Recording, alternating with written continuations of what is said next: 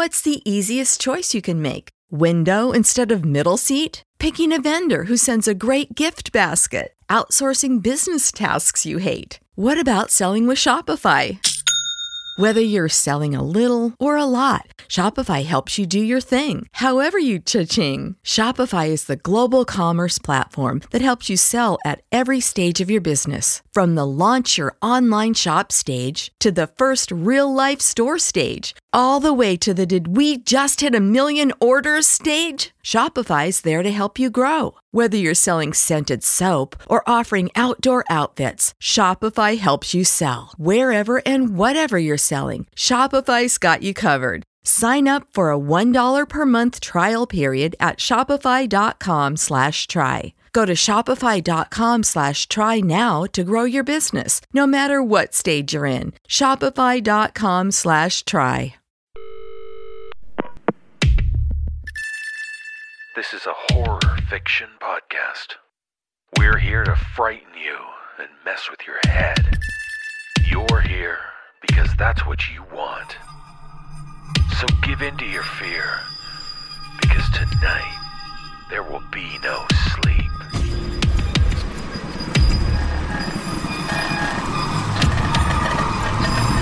Brace yourself for the No Sleep podcast. For the dark hours, dare not close your eyes. Tales of horror to frighten and disturb. Join us as the sleepless hours tick past.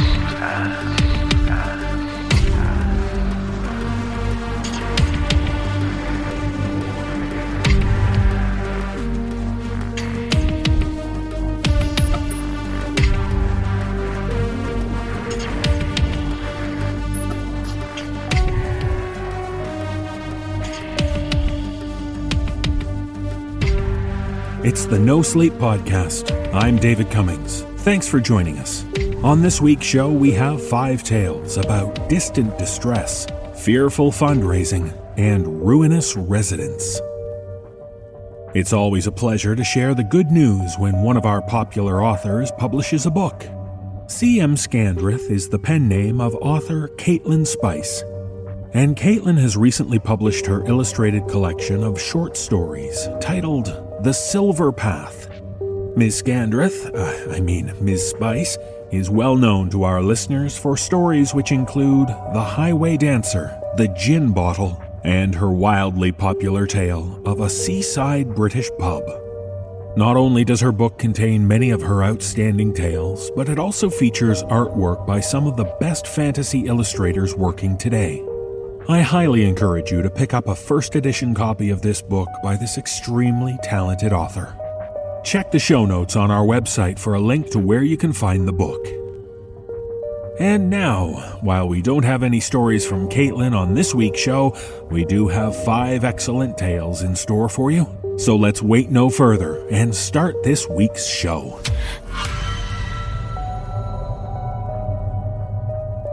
In our first tale, we meet a woman living in a small apartment with her family. That might seem normal, but as author Bethany Stone explains, it's the apartment upstairs with its mysterious noises which becomes the woman's obsession. I join Nicole Doolin in performing this tale, so make sure you get to know your neighbors, especially if they live in number 3.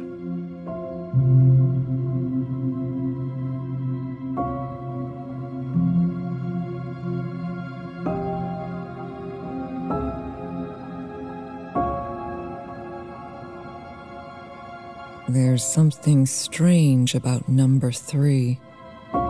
With an infant in the apartment, very little was spoken above a murmur. The pervading sound in number 1, our increasingly cramped apartment, 1 bed, 2 baths, and 1 baby that dominated the remaining 700 square feet, was murmurs. And, of course, the odd sounds that came from number 3. I glanced at my husband. He was exhausted, overworked, and underslept. He was also unbearably good-looking. Unfailingly good company. and the convenient owner of half of my heart. The baby in my arms held the other half in her sweet, sticky fingers, as firmly as she grasped my index finger now in her steady sleep. I looked at my heart owners and smiled. I jerked my head up sharply at the sound coming from the apartment above us. We'd been living in the remote apartment building for over a year, and I still had not identified what the sounds from number 3 actually were. Stranger still was the sense that I should have been able to identify them. They sounded oddly familiar, commonplace. The thud I just heard, for instance. Something solid and awkward falling to the floor, but what? It happened several times a night. All the noises happened at night. There was no activity whatsoever that I could hear from my upstairs neighbor during the day. But at night there were thuds. Thuds and... what was that? Was something being dragged across the floor? Soon there would be that moist squelching sound again. I could have sworn I repeatedly heard the too loud sucking groan of a vacuum cleaner, but that didn't make any sense either. Why would someone need to clean their carpets for 30 minutes every single night? And always the knocking.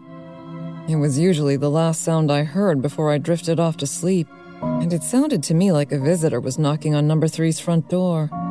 But it was always the same rhythm, same volume. 3 slow, resounding knocks. So resounding that it could have come from anywhere in the apartment above me, for all I knew. And I didn't know much.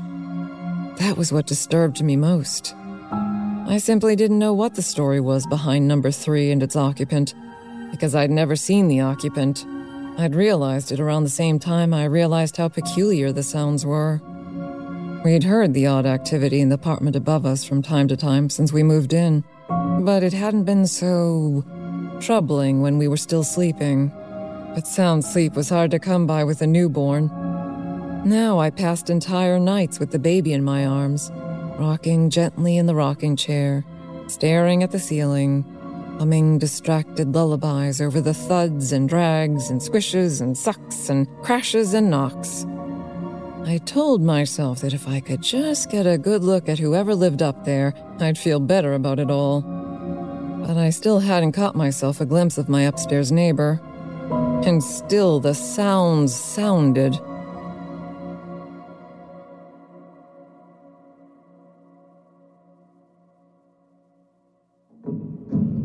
I sat up suddenly in bed. What happened? I quickly took stock of my surroundings.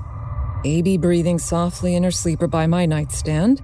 Husband stretched out in a deep sleep beside me on the bed. I glanced at my watch. 2:34 a.m. Fine. Everything was fine. I laid back down. What was that? My eyes flew open as I heard the sound again. Must have been what woke me up in the first place. I sat up again. Where was it coming from? It was close, coming from somewhere in the room, it sounded like. It was loud, deliberate. My eyes darted around the darkened room. It must be the cats.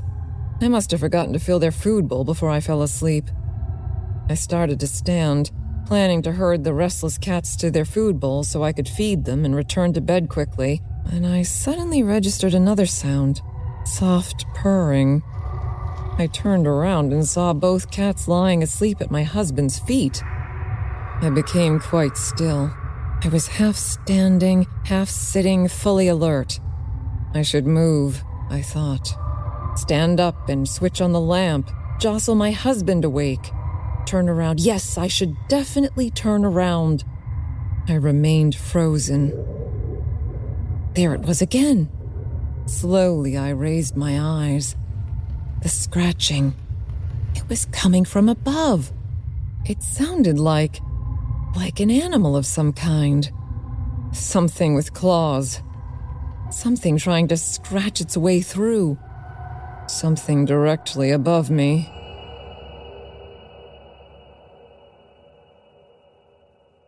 I rubbed my eyes for the 100th time that day. It had been a long night. At some point, the baby had stirred, forcing me to act. By the time I'd turned on the lights and changed a heavy, wet diaper, The scratching sound had stopped. I wasn't entirely sure it had actually happened anymore. It could have been one of those vivid, abstract dreams I'd been having ever since we left one night for the hospital with broken water and came back days later with a baby girl. Yes, that was it. A dream. I had just finished addressing a few thank you cards, the cable bill, a niece's birthday card. I pressed my fingernails into my throat.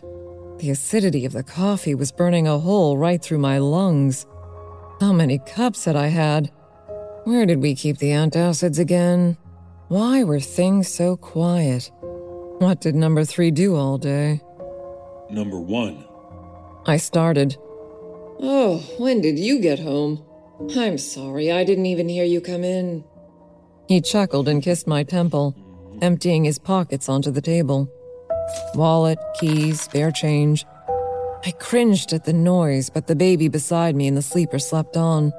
Thank God, I thought, sternly. If the baby woke, the baby would cry, and loud noises are for nighttime. Wait, what? Where did that thought come from? That was strange. We're number 1, honey. My husband was talking to me again. I shook my head. What? He pointed at the small stack of envelopes in front of me. Number 3. There it was, on the return address line. Our names, our street number, and the apartment above us, number 3. It was on every envelope in my careful handwriting.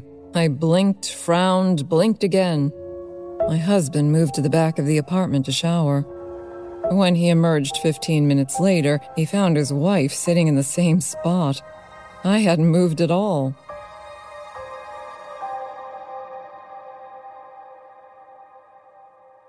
I'd had enough. The whole thing was getting to me. Each night I simmered in suspicion. Each day I stewed in confusion.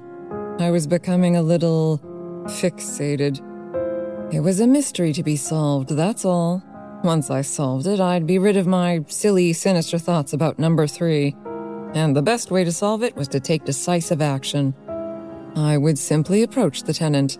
I'd walk up the stairs, ring the little doorbell next to the door, and come face to face with what was surely a perfectly normal person in a perfectly normal apartment with a perfectly normal explanation for everything. I waited until my husband came home from work. With his attention on warming a bottle for the baby's 3rd dinner that day, he hardly noticed as I mumbled some nonsense about retrieving something from my car. I closed the door behind me and quickly padded up the stairs. Number 3. There it was. I tucked my hair behind my ears and raised my finger to the doorbell. All of a sudden, I stopped. My finger was inches from the little buzzer. My gaze fixed on the metal 3 nailed to the door. I couldn't explain why or where my determination had gone. I couldn't explain. I couldn't move. I felt it.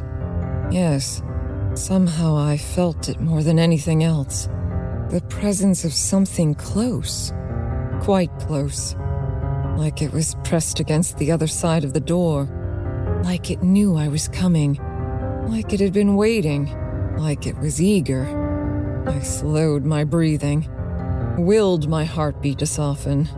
Strained my ears. I heard it then. The soft rattle of breath. It seemed to seep out between the hinges of the door. My nostrils flared. What was that smell? It smelled like something long expired in a dank place. Like a full picnic left to rot in a very dark, wet cave. Without realizing what I was doing, and despite the grotesque smell, I leaned closer. The breathing stopped. Time stopped. Even the wafts of stench seemed to still in pungent motionlessness. I waited in perfect silence. I stood there until several minutes had passed. I stood until I could force myself to back away and walk down the steps. In all that time, the breathing never started back up again. In all that time, it didn't need to breathe. I shut the door of our apartment behind me in a daze. My husband was before me in an instant. Where were you? Baby, you were gone for like 20 minutes, and you didn't take your phone? What were you thinking? I opened my mouth to offer some inane excuse when my husband abruptly screwed up his face. Ugh. He wrinkled his nose. He leaned closer, lifted a lock of my hair from my shoulder, and brought it to his face, sniffing. He grimaced apologetically. Ugh. No offense, honey, but your hair smells like death.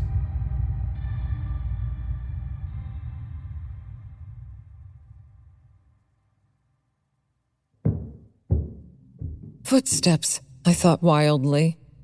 Those were footsteps. I'd put the baby down for a nap in her crib some 20 minutes before and had been reading on the couch since. I dropped my book and stared upward. Someone was moving with purpose, loudly, directly above the spot where I had just been sitting. I stood and cocked my head to the side. I tracked the steps.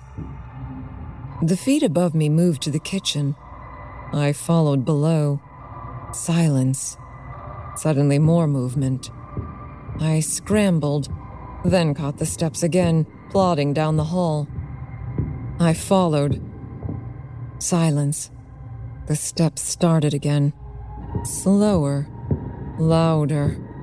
I followed beneath them, my gaze fixed on the ceiling. Silence. Several beats of it. I waited breathlessly. The moment flexed before me. I licked my lips and swallowed roughly, my brow furrowed in confusion. It hadn't moved again.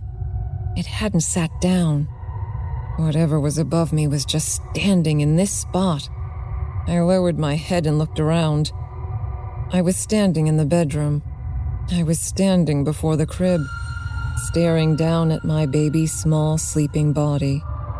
My eyes widened. I took a step back. Another step. A third step.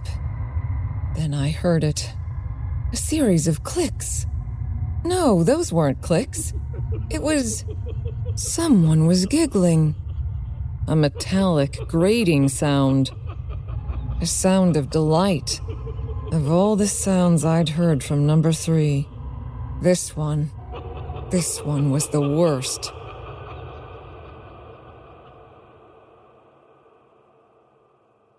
I was alone. My husband was meeting his father for an early dinner and had taken the baby. I said I felt sick and would lie down. I didn't and wouldn't. I just needed some time to myself. They'd be back before long and I'd be rested. I needed this. I sighed with contentment and sank deeper into the hot bath I'd drawn. I let my eyes flutter shut. I willed myself to think of nothing. Nothing at all but the feel of the water on my skin. It was then that I heard it. The knocking. I opened my eyes. That's not right, I thought. The knocking comes later, and it comes fainter. Then it happened again. My jaw slackened.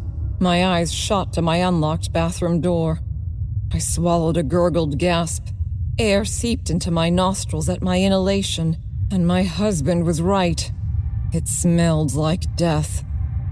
The bathroom door slowly opened, and it made no sound at all. No sound at all.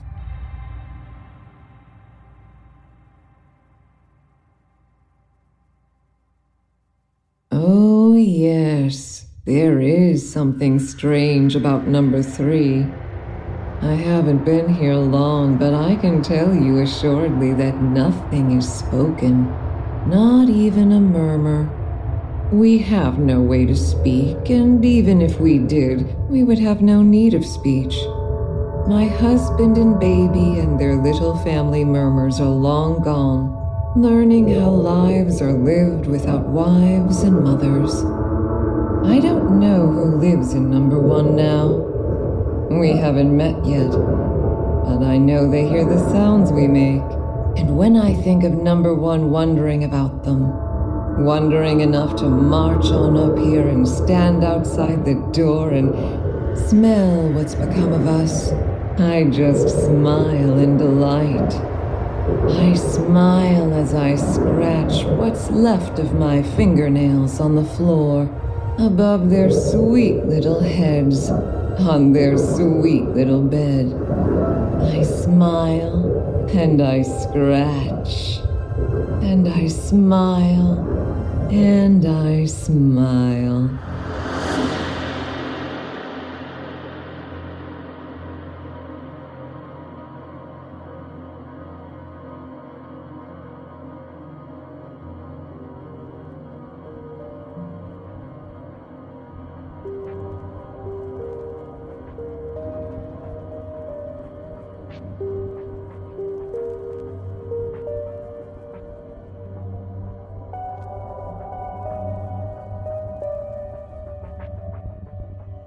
There are always people who are desperate to speak with loved ones who have gone before them. That's why the man in this tale from author Kevin Thomas does what he does, using tricks to fool people into thinking he's speaking with the dead. And that's all they are, right? Just tricks. Performing this tale are David Alt, Erica Sanderson, Penny Scott Andrews, and Andy Cresswell. So let's hear the man explain the reason I don't do cold readings anymore.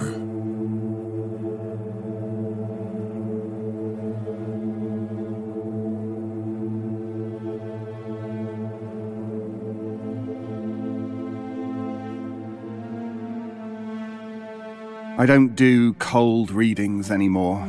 I don't tell fortunes, I don't read tea leaves, and I do not contact the other side. Look, don't judge me, all right? It was an easy gig. I mean, the first time I did it, it was a joke. I did it just to impress a girl. You've been there, right? It was something I'd read about online and I thought I'd give it a go. Cold reading. I don't need to tell you that there's no such thing as a psychic.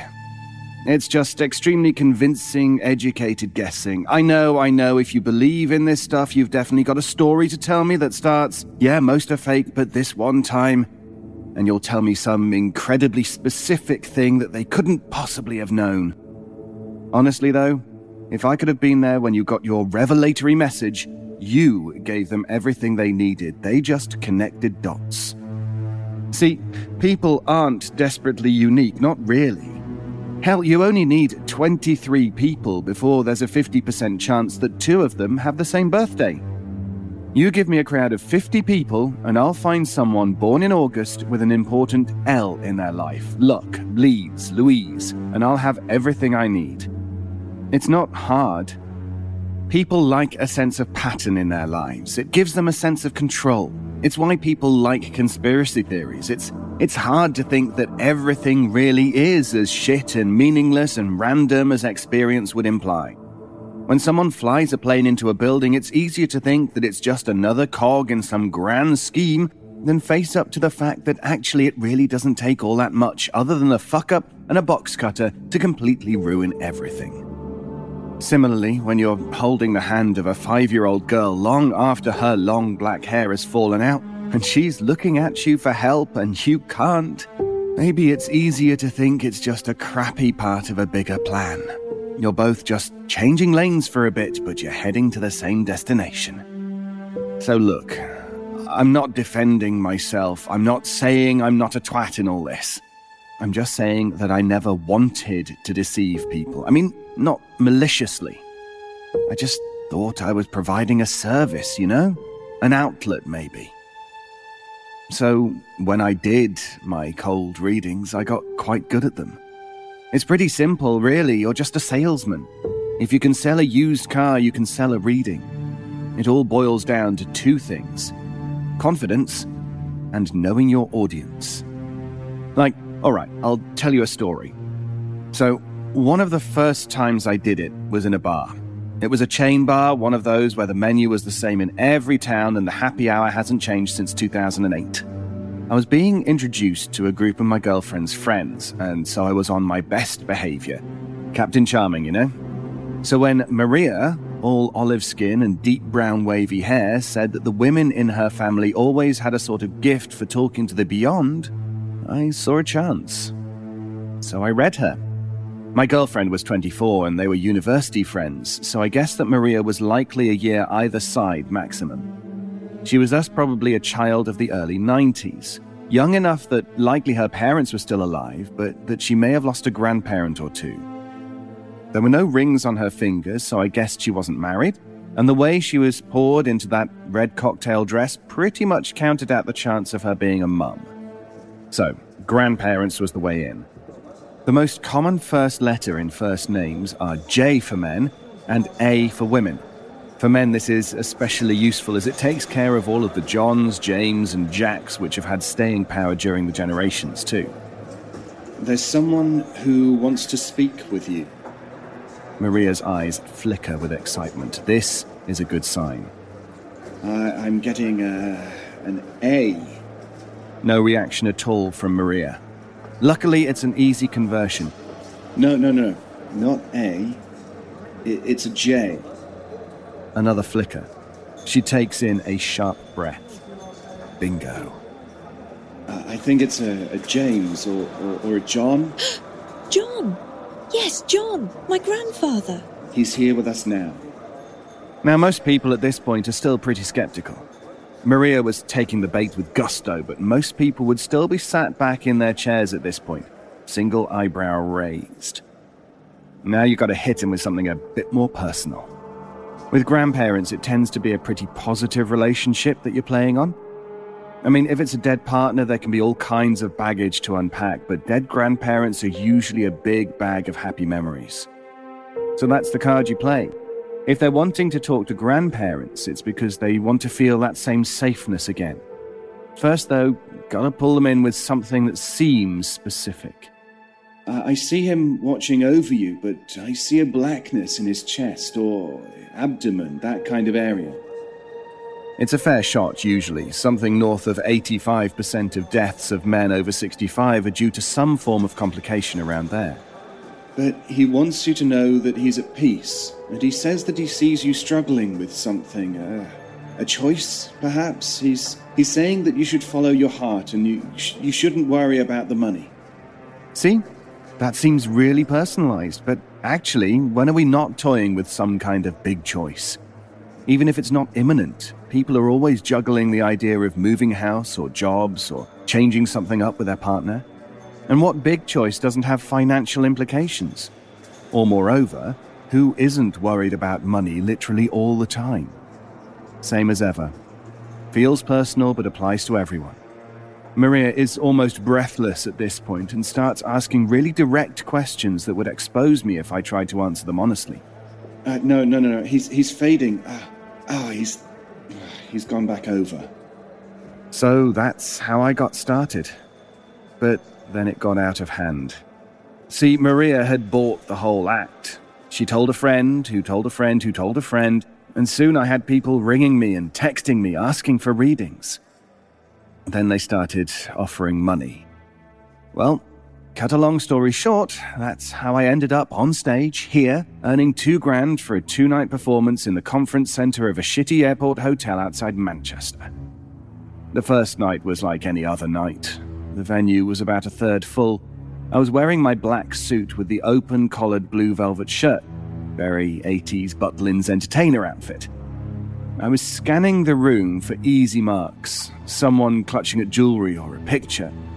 The ticket asks them to bring something belonging to the person they wish to contact, so the second you see anyone with their hands full, you know you've got a gullible mark. And there she was, nervously spinning her wedding ring with a photo resting on her lap. Dead husband, my bread and butter. I sat with her and, there's a reason I don't do these anymore. I played it safe at first. I'm getting a J. She took a deep breath and started to react. Before I could get a chance to read her reaction, another voice called from the other side of the room. It's him!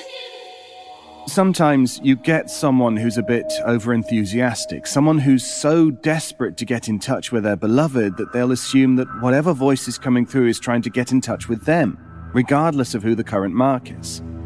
It's why I stay away from sensing the letter R between the Richards and Dicks and Roberts and Bobs. Half the sodding room thinks they're being contacted. I got ready to politely ask the interrupter to sit back down. But there was nothing. No one. I turned back to the widow. She was steeling herself to get in touch with her Jay. I caught a brief glimpse of what I thought was the name Alan on the wedding photo in her lap and was ready to fix my pitch accordingly when the voice came again. This time, just a single word rang through so loud, it arrived with a blinding white. Him! My eyes focused again on the widow in front of me. She was taking little shallow rasps of breath and staring at me with eyes like a startled deer. I spun round to try and find the source of the yell, but there was no one. Did anyone else hear that? The crowd, assuming it was part of the gig, simply shook their heads. Catching my breath, I tried to get back on track. No, not a J, it's an A. Slam. Another bullet train of sound to the back of my mind. Him! It's him! I was knocked back a few paces. Panting, beads of sweat form on my forehead. I pulled at my tie to loosen it. Please, try not to shout when the voices are coming to me. It makes it hard to concentrate. What had been amused half smiles at what they assumed was showmanship became puzzled, silent exchanges with the people sitting near them, as I asked the silent crowd for quiet. I went a third time to speak to the widow, but the voice rung out again, popping in my ears as though it had been trapped in a bubble. Third row, red shirt, him! He killed me! I was still catching my breath. Panting heavily, I scanned the crowd, and sure enough, there he was. Third row, red, casual fitted shirt that looked expensive. Short brown hair in a modern professional cut, framing a neutral, polite smile. Light brown chinos and brown leather shoes, arm draped around the shoulders of a nervous-looking blonde woman. I couldn't see her face as she held an unbroken look with her lap. Her hands gripped the blue velvet clutch on her knees. Her legs were pinned together with vice-like strength. Her shoulders drooped under the weight of his arm. Even as I met his eyes, he didn't let that neutral salesman grin drop. It was the grin of the man who sold the car and is going in to sell the paint job. Him! It's him! It's him! My knees cracked with the punches of the sound and I fell to the floor.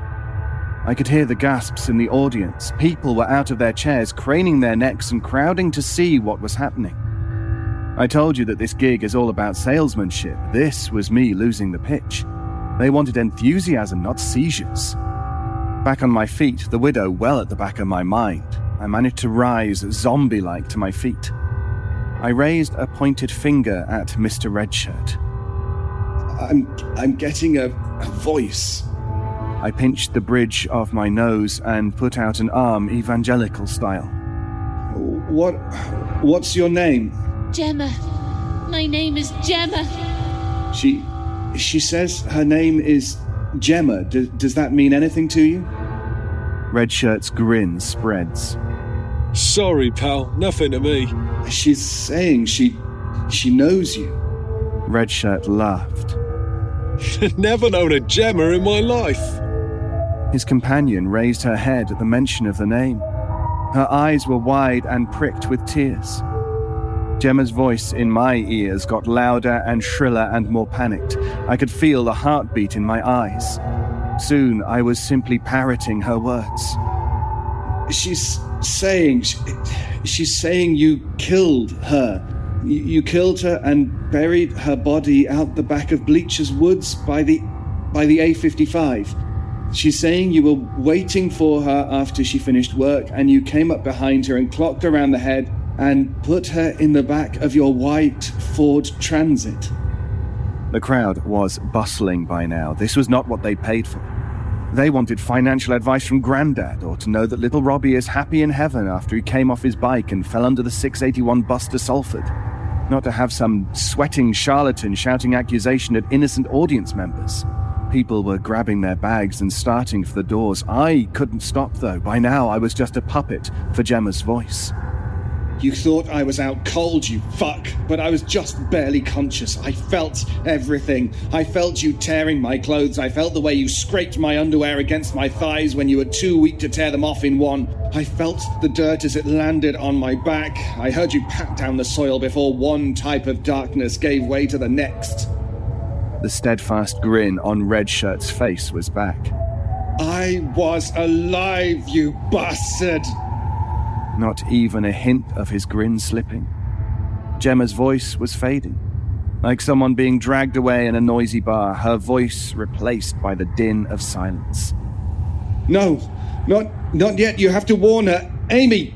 Amy! And with that, Gemma was gone. And like a puppet with the strings suddenly cut, my shaking knees buckled and I fell to all fours and emptied my guts over the worn and dirty brown carpet flooring. People were streaming out now, muttering criticisms under their breaths. Worst show ever. Told you we should have gone to the cinema. Redshirt strong-armed his partner out of her seat and started marching towards the door. I reached out from my prone position to try and grab the hem of her skirt, but she was already out of reach, and I could barely stand. Through the sweats and the panting, I looked up to see Redshirt ushering the woman out of the door. I thought I saw tears in her eyes. In the confusion and bustle of the crowd leaving the room, I thought I saw her reach out towards me. But Redshirt had a firm grasp on her shoulder. He stared back at me, that same salesman grin on his face. And he winked. And they were gone. I stumbled to my feet, standing in my own vomit as I started towards the door. I burst into the foyer, desperate to try and find Redshirt and his crying companion. But in the bustling crowd, I couldn't see either of them. I just stood there. A wave crashed through again. A final hurrah from Gemma. Useless.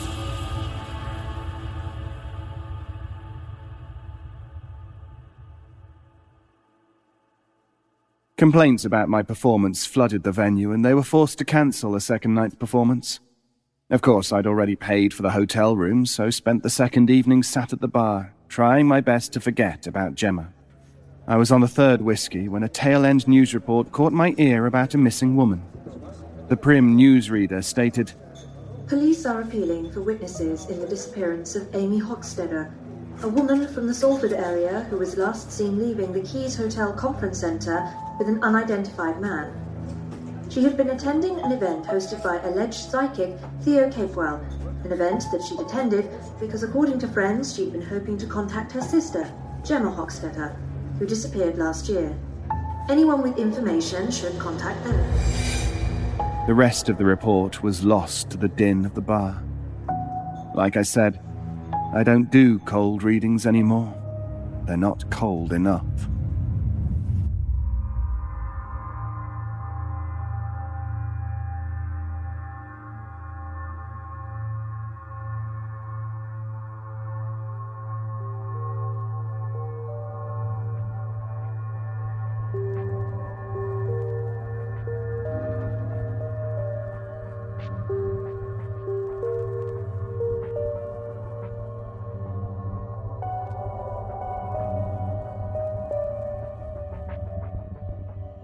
When it comes to starting a new project, many people turn to crowdfunding for revenue.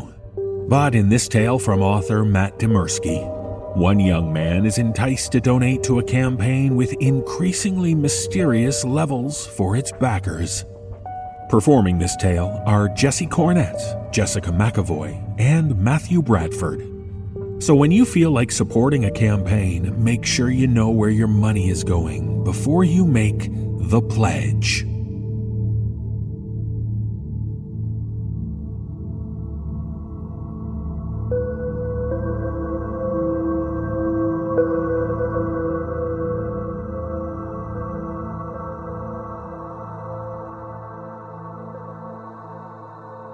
I was skeptical when my online friends first linked me to the supposed evil Kickstarter that was going to viral on the less than wholesome forums we frequented. And we were an unmoderated haven for trolls, weirdos, and radicals, sure. But this Kickstarter was something else entirely. It seemed to have no publicly stated goal. The writers had only promised something awesome if the funding amount was reached. Stranger still, the rewards were all hidden except for the first level. In the pledge $1 or more box, the text read, "Want to get started? Throw in $1 and you'll receive access to the higher pledge tiers. Also, 2 things will happen. You will have a minor intangible wish granted, and we will send you a video of one of us kicking a random stranger. Estimated delivery tomorrow." Tomorrow? Don't these rewards usually only get sent out after full funding? But I understood what they were going for. This was a gimmick to get attention, and judging by the high number of backers listed in the box, it was working. Screw it, I thought. I'll throw in $1 and see what happens. As I woke up the next morning, I trudged around the kitchen making coffee and then sat sipping at it at the table while trying to escape the grogginess of sleep. All I wanted was a day to myself to avoid the grinding monotony of classes. At that moment, my phone dinged. Lifting it, I saw that someone had sent me an email with a video attachment. I instantly became fully awake as I realized what this was. Opening it with trepidation, I hit play and watched. 5 teenagers in black hoodies and expressionless white masks ran through an alleyway together, often looking back at the camera and laughing. And when they reached the street, they made a beeline for a tired businessman on the bench, and the lead kid ran right up and kicked him in the shin. Confused and angry, the businessman leapt up and began shouting, but the hooligans were already running away. The last few seconds of the video were a close-up of a white mask and dark and motionless eye holes as they fled the scene. The speaker said, "This one's for you, Jason Phillips. Thanks for your $1 pledge." It would be an understatement to say I was put off. They were actually going around kicking people in return for $1. I had to call the police. I picked up my phone again, moved to action by the fear that I might be liable for this, but my phone dinged again. I had a text message and an email from the official college department telling me that classes were canceled today on account of a bomb threat.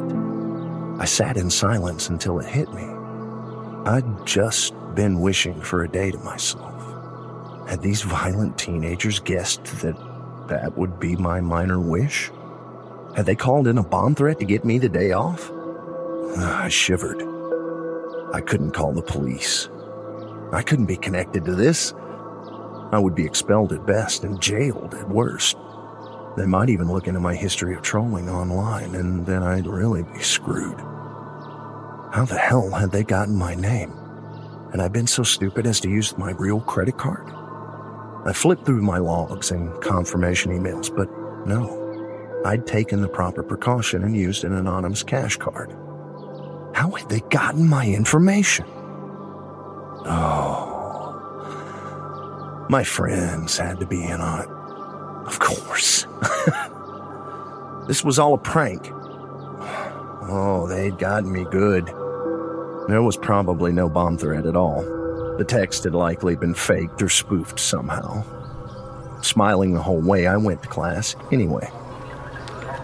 But it was canceled, and cops were everywhere. Rather than going home, I stopped in a Starbucks and pulled out my laptop.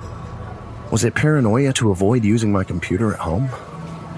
Something about this seemed off.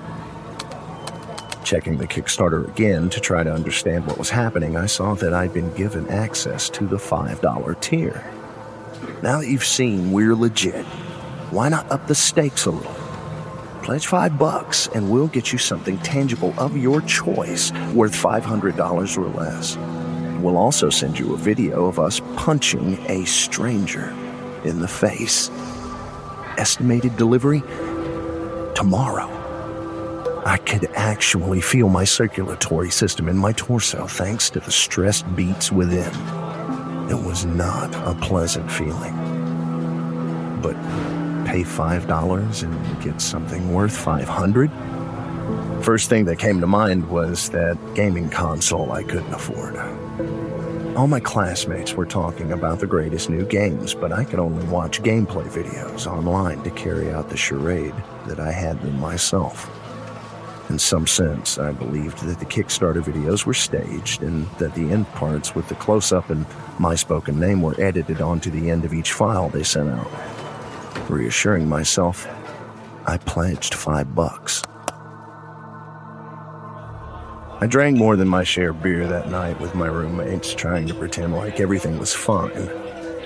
I forced smiles and told some jokes. One of my friends mentioned that I seemed strange, but I laughed it off and said it was just the stress of upcoming finals. The beer helped me sleep, but I awoke with a start and ran downstairs as morning light shimmered in through the windows. There was already a package on my doorstep. It was addressed to someone named Ricardo Jimenez, along with a note that read, "Happy birthday, son." I opened it, but I already knew what it was. Someone else's gaming system had been diverted to my address. As I opened the box, my phone dinged, and my blood ran cold. Were they teenagers? They were thin and lanky under their black hoodies and blue jeans, but their masks hid any identifying features. Watching them run, I noticed their gait seemed odd, and I steeled myself as they burst out a different alley and ran at a haggard mother pushing a baby carriage. I screamed at my phone, "No!" But it was useless.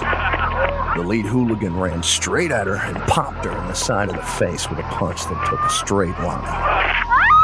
From that, I knew they were the same height as her. I absorbed that fact to counter the horrible feeling that I'd caused this to happen to some unsuspecting mother on the street. Again, a mask filled the video view for the final sequence. Thanks for your $5 pledge, Jason Phillips. I hope you enjoy those games. The gaming system found a new home in a dumpster 5 blocks away from my apartment. I couldn't keep it, not after what I'd seen. And I certainly couldn't sell it without confirming intent for any police that might be chasing these guys down.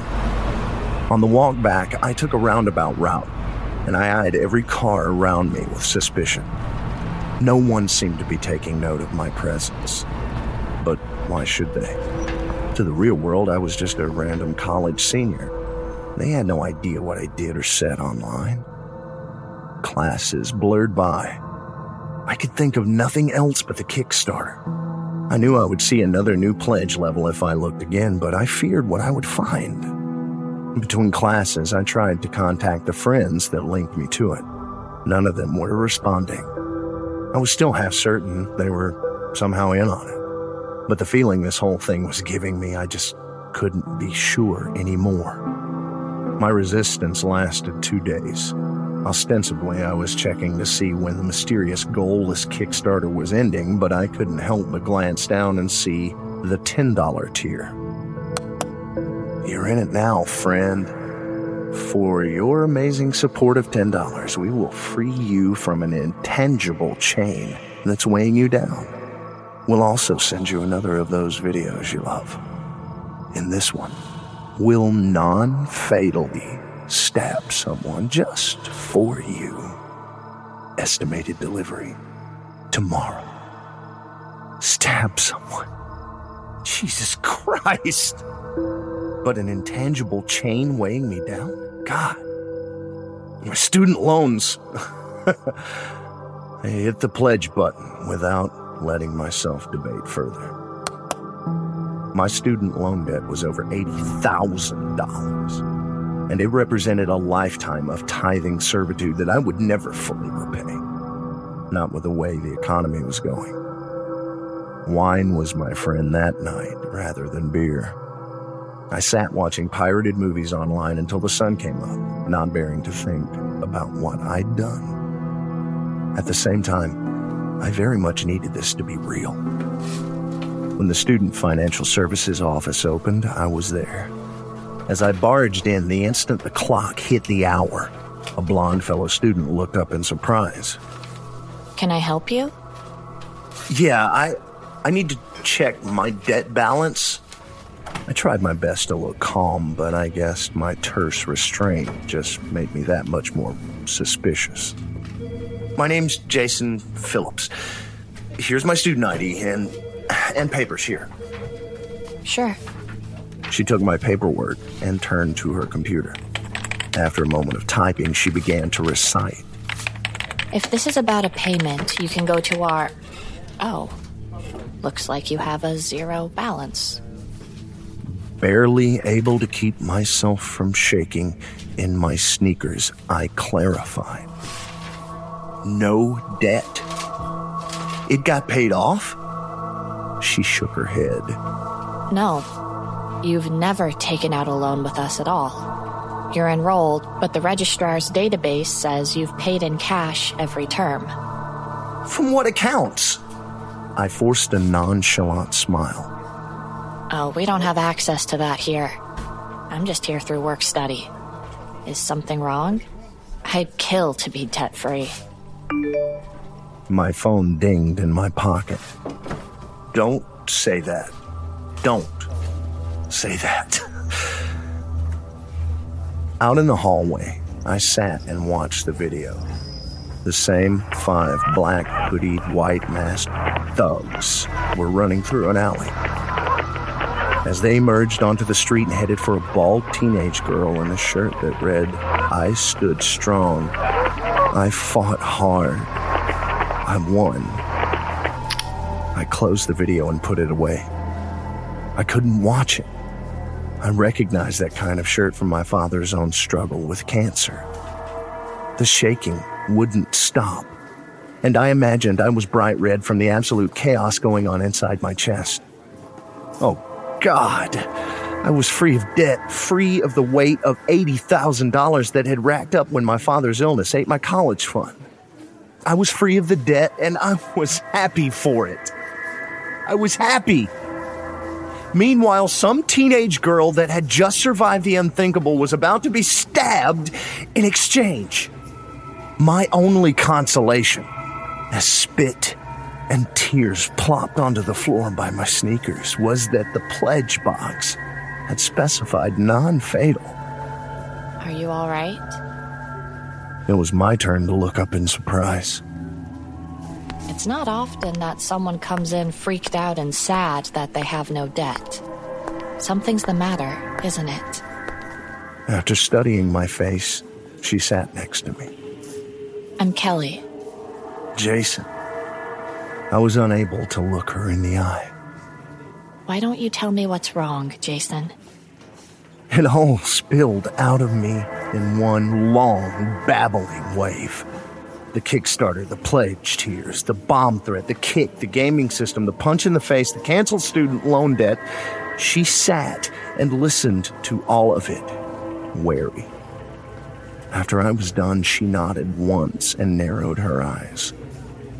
Show me the video. That was not the reaction I'd expected. I'd been braced for disbelief for having the cops called on me. Are you sure? It's... Just show it to me. She took the phone and watched without visible reaction. I heard it say my name and thank me for the $10 pledge. Well, they stabbed her, but I think she'll live. I finally found myself able to look at her, now that someone else knew I wasn't so gripped by terror and self-loathing. You're not scared? I don't know enough to be scared yet. Do you have the other 2 videos on this phone? Yes. Here. She watched the previous 2 with the same calculating gaze. They always originate out of sight. Why is that? And who exactly is doing the filming? Tonight, let's get these on a bigger monitor and watch for reflections. These look like random city streets. There's no way they've got all the angles covered. And if they do, you'll know it's fake. After a sigh and a nod, I have a desktop computer at home. 2 big monitors. You a computer science major? Yeah. All right, here's my number. Text me your address and I'll come by after work and classes. Taking my phone back with a sense of dumbfounded shame and hope. Why are you helping me? Maybe I'm one of them, and this is just a way of secretly getting closer to you. I laughed nervously. But she returned to the Student Financial Services office without taking it back or even hinting that she was joking. Something about her deadpan attitude made her seem trustworthy. Or maybe I was just desperate to have help in this. But I had no other option anyway. That night, I sent her my address, and she showed up with a laptop of her own and sat at my desk alongside me. I loaded up the videos on my large monitors, and we began to go through them frame by frame, staring at each and every single blur and corner. Hackers of some sort. She drank from a very large fountain soda she'd brought. You'd be surprised the kind of information they can get online. Oh, I'm no stranger to hacking. And I felt much better now that I had an ally. I basically live on the internet. And career no lifer here. But this is a whole other level. I mean, calling in bomb threats, redirecting mail, canceling debt, and all without any police attention that I've seen. These guys are good. She glanced up at one of the tab names in my browser bar above the video. You frequent that forum? Red-faced, I quickly closed the tab. I'm not a brony, I swear. I was just trying to get info on these guys. I believe you. There was nothing in the first or second video. Even going frame by frame. Could just be unlucky. Load up the third one. I glanced over at my small digital clock. Are you sure? It's 2 a.m. I'm sure. There's something here. Again, I had to ask. Why are you helping me? She looked me straight in the eyes, which I'd found was rare for her. It's a mystery. Don't you want to solve it? They're hurting people. My heart was beating fast again for many reasons. This is messed up. Look, they're halfway to their fundraising goal. And I don't even know what'll happen when they reach it. Could be some sort of terrorist attack. But that doesn't seem right. These guys have some sort of moral code lurking behind their cheery shenanigans. They're giving you things, but they're also hurting people. Before we look at the third video, what's the next pledge tier? I opened up the Kickstarter and stared. You've come so far in your support of our grand goal. What's a few dollars more? Pledge $25 and we'll get you something tangible that will go a long way towards your happiness and freedom. Our video offering here is also pretty kick-ass, pun intended. With this tier, we'll send you a video of us kicking someone you know. Estimated delivery? Tomorrow. She looked at me. The cost in violence appears to have gone down. But now it's someone I know. But what does that mean? I mean, what level of being familiar with someone means I know them? Do they mean friends online? Classmates here?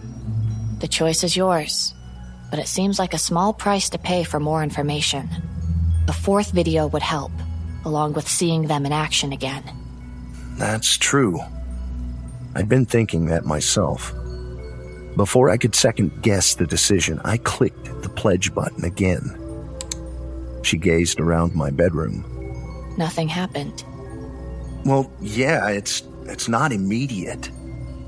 Then let's go over this video. We began going through the third video frame by frame, looking for any hint of editing or angles that might show something the 5 masked lanky figures had missed. And I finally lost all feeling in my limbs for a moment as I finally saw it. Pointing, I drew Kelly's attention to a reflection on a passing car window. 5 black hoodies and white masks could be seen, but... There's nobody filming.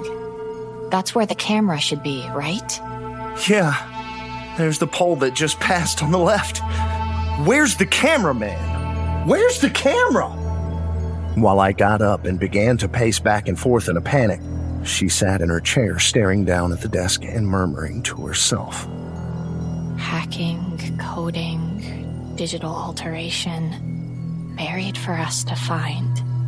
They want us to be scared. They didn't make a single mistake in the first 2 videos. Why now? They knew we'd comb through and find it. All part of the gimmick. Yeah, that has to be it. But to edit the reflection on glass on a moving car so perfectly? She rocked back and forth slightly. It's amazing. She snapped out of it then and looked at me. It's too late to walk through the city. I'm staying here tonight. Just like that, one confusing terror drained out of me to be replaced by another. Okay. She slept on the other side of my bed while I remained awake. I was getting increasingly fatigued, but I was far too tense to sleep for many reasons. Morning came as a gradual gray lightning, and I sat up warily just as the sounds of a loud and heavy truck began emanating from outside my window. Kelly awoke and popped up instantly with no sign of exhaustion.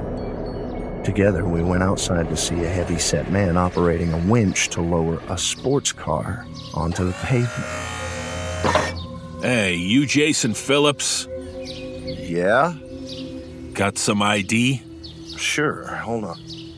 I showed him. He grunted. This car's for you, kid. What'd you do? Get all A's and your parents bought you a car? This one's an easy 100,000. Must have been some tough classes. Staring, I said nothing. He handed me the title after I signed something on a clipboard, and suddenly I was the new owner of a Lamborghini.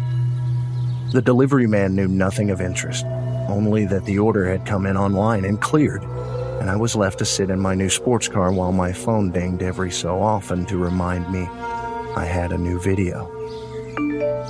This didn't do it for me. I didn't care about the car. I wasn't really that material. Except, what else had the tear said? Something about freedom? A car meant the ability to travel. With a car, class would no longer be a 20-minute walk away. I could give rise to people, curry favor, impress girls. I looked over at Kelly, who stood studying the title and paperwork. Did this kind of thing impact her at all? Nothing seemed to faze her. But I was not nearly as stoic.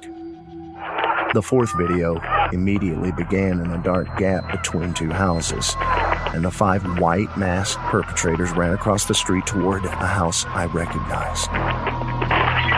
As they broke in the door and the sounds of my mother's screaming reached my ears, I watched in abject horror as the invaders broke my dad's at-home medical machines and began brutally kicking him until he was crawling on the floor.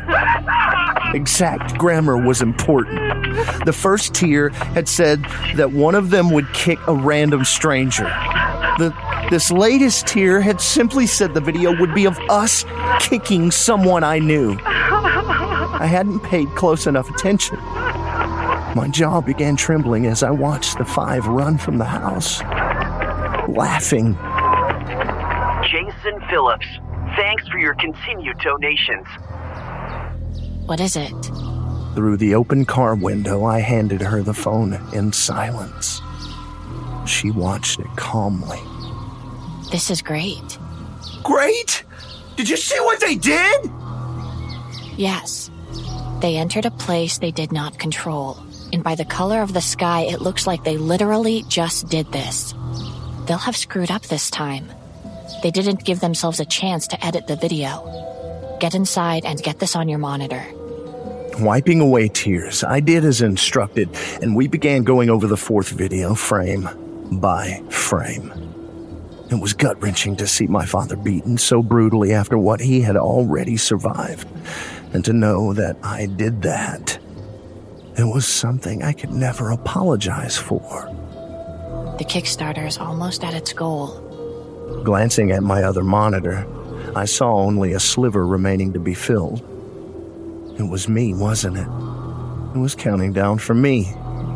I kept finding excuses to gain things at the cost of others, and I kept finding ways to feel confused or surprised about the result to shirk responsibility. It had clearly stated what would happen in each tier. In fact, while Kelly continued studying the fourth video, my eyes strayed to the fifth and final tier. Are you ready for the change? Pledge the maximum amount and we'll reach our goal. Untold wonders await our most devoted supporters. We'll also send you a video of us killing someone you know. Don't worry, it won't be a family member. Estimated delivery, immediate. Untold wonders. What could that entail? They'd already done such incredible things, but they'd all been within the realm of possibility via computers and social engineering so far. Next to me, Kelly gasped. They missed one. They missed a reflection. She grasped my arm, but I just kept staring at the pledge button. Untold wonders. They're not human. Jason, look! You have to look! My hand floated to my mouse, and I moved the pointer over the pledge button. I had an idea of who would be sacrificed, if not a family member. Kelly seemed like a great person. Strange in some ways, very caring in others, but did I really value her as highly as whatever these untold wonders were? I didn't know her that well. But yes, I did. She was human, and she was alive, just like me. This wasn't some anonymous person on the internet that I was slinging insults at. This was a real person, and I understood now that they had always been real people behind their monitors somewhere in the world. God, I'd been a terrible person. The stress of my father's illness and the pressure of my finances and family had pushed me in a dark direction. A direction I now had to resist.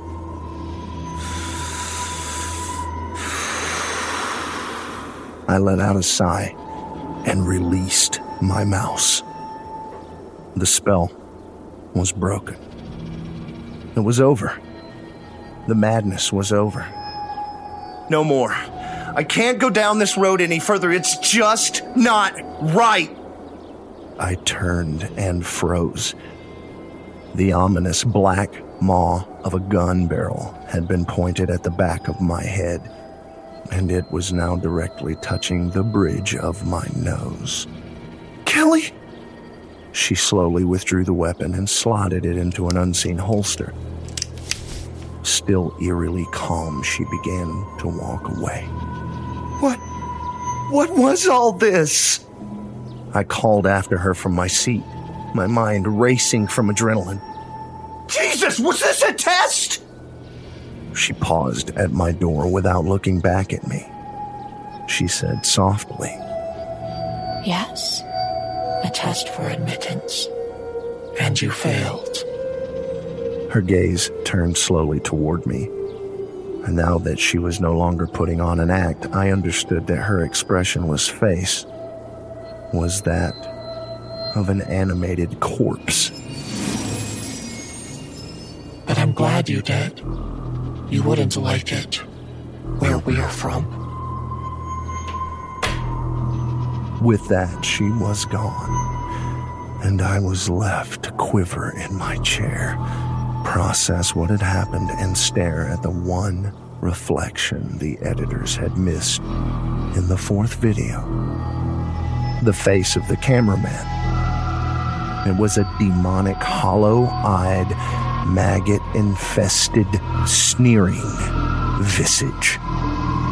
It was a face that would haunt my nightmares for the rest of my life. It was my face. Almost.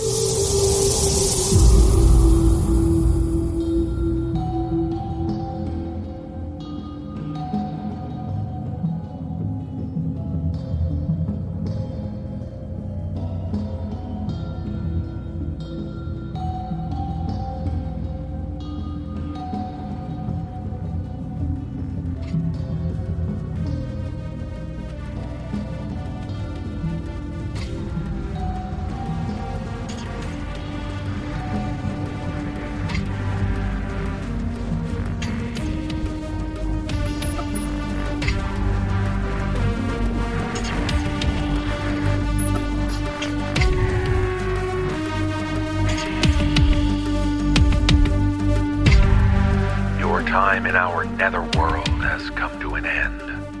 We release you back into your own reality. If you would like to find out how you can hear the full-length versions of our audio program, please visit the NoSleepPodcast.com to learn about our Season Pass program. 25 episodes, each over 2 hours long, and 3 exclusive bonus episodes, all for only $19.99. On behalf of everyone at the No Sleep Podcast, we thank you for listening. Join us again next week when our unseen hands will drag you down into our dark storyland. This audio production is copyright 2016-2017 by Creative Reason Media, Inc. All rights reserved. The copyrights for each story are held by the respective authors. The name The No Sleep Podcast is a trademark of Creative Reason Media, Inc. No duplication or reproduction of this audio program is permitted without the written consent of Creative Reason Media, Inc.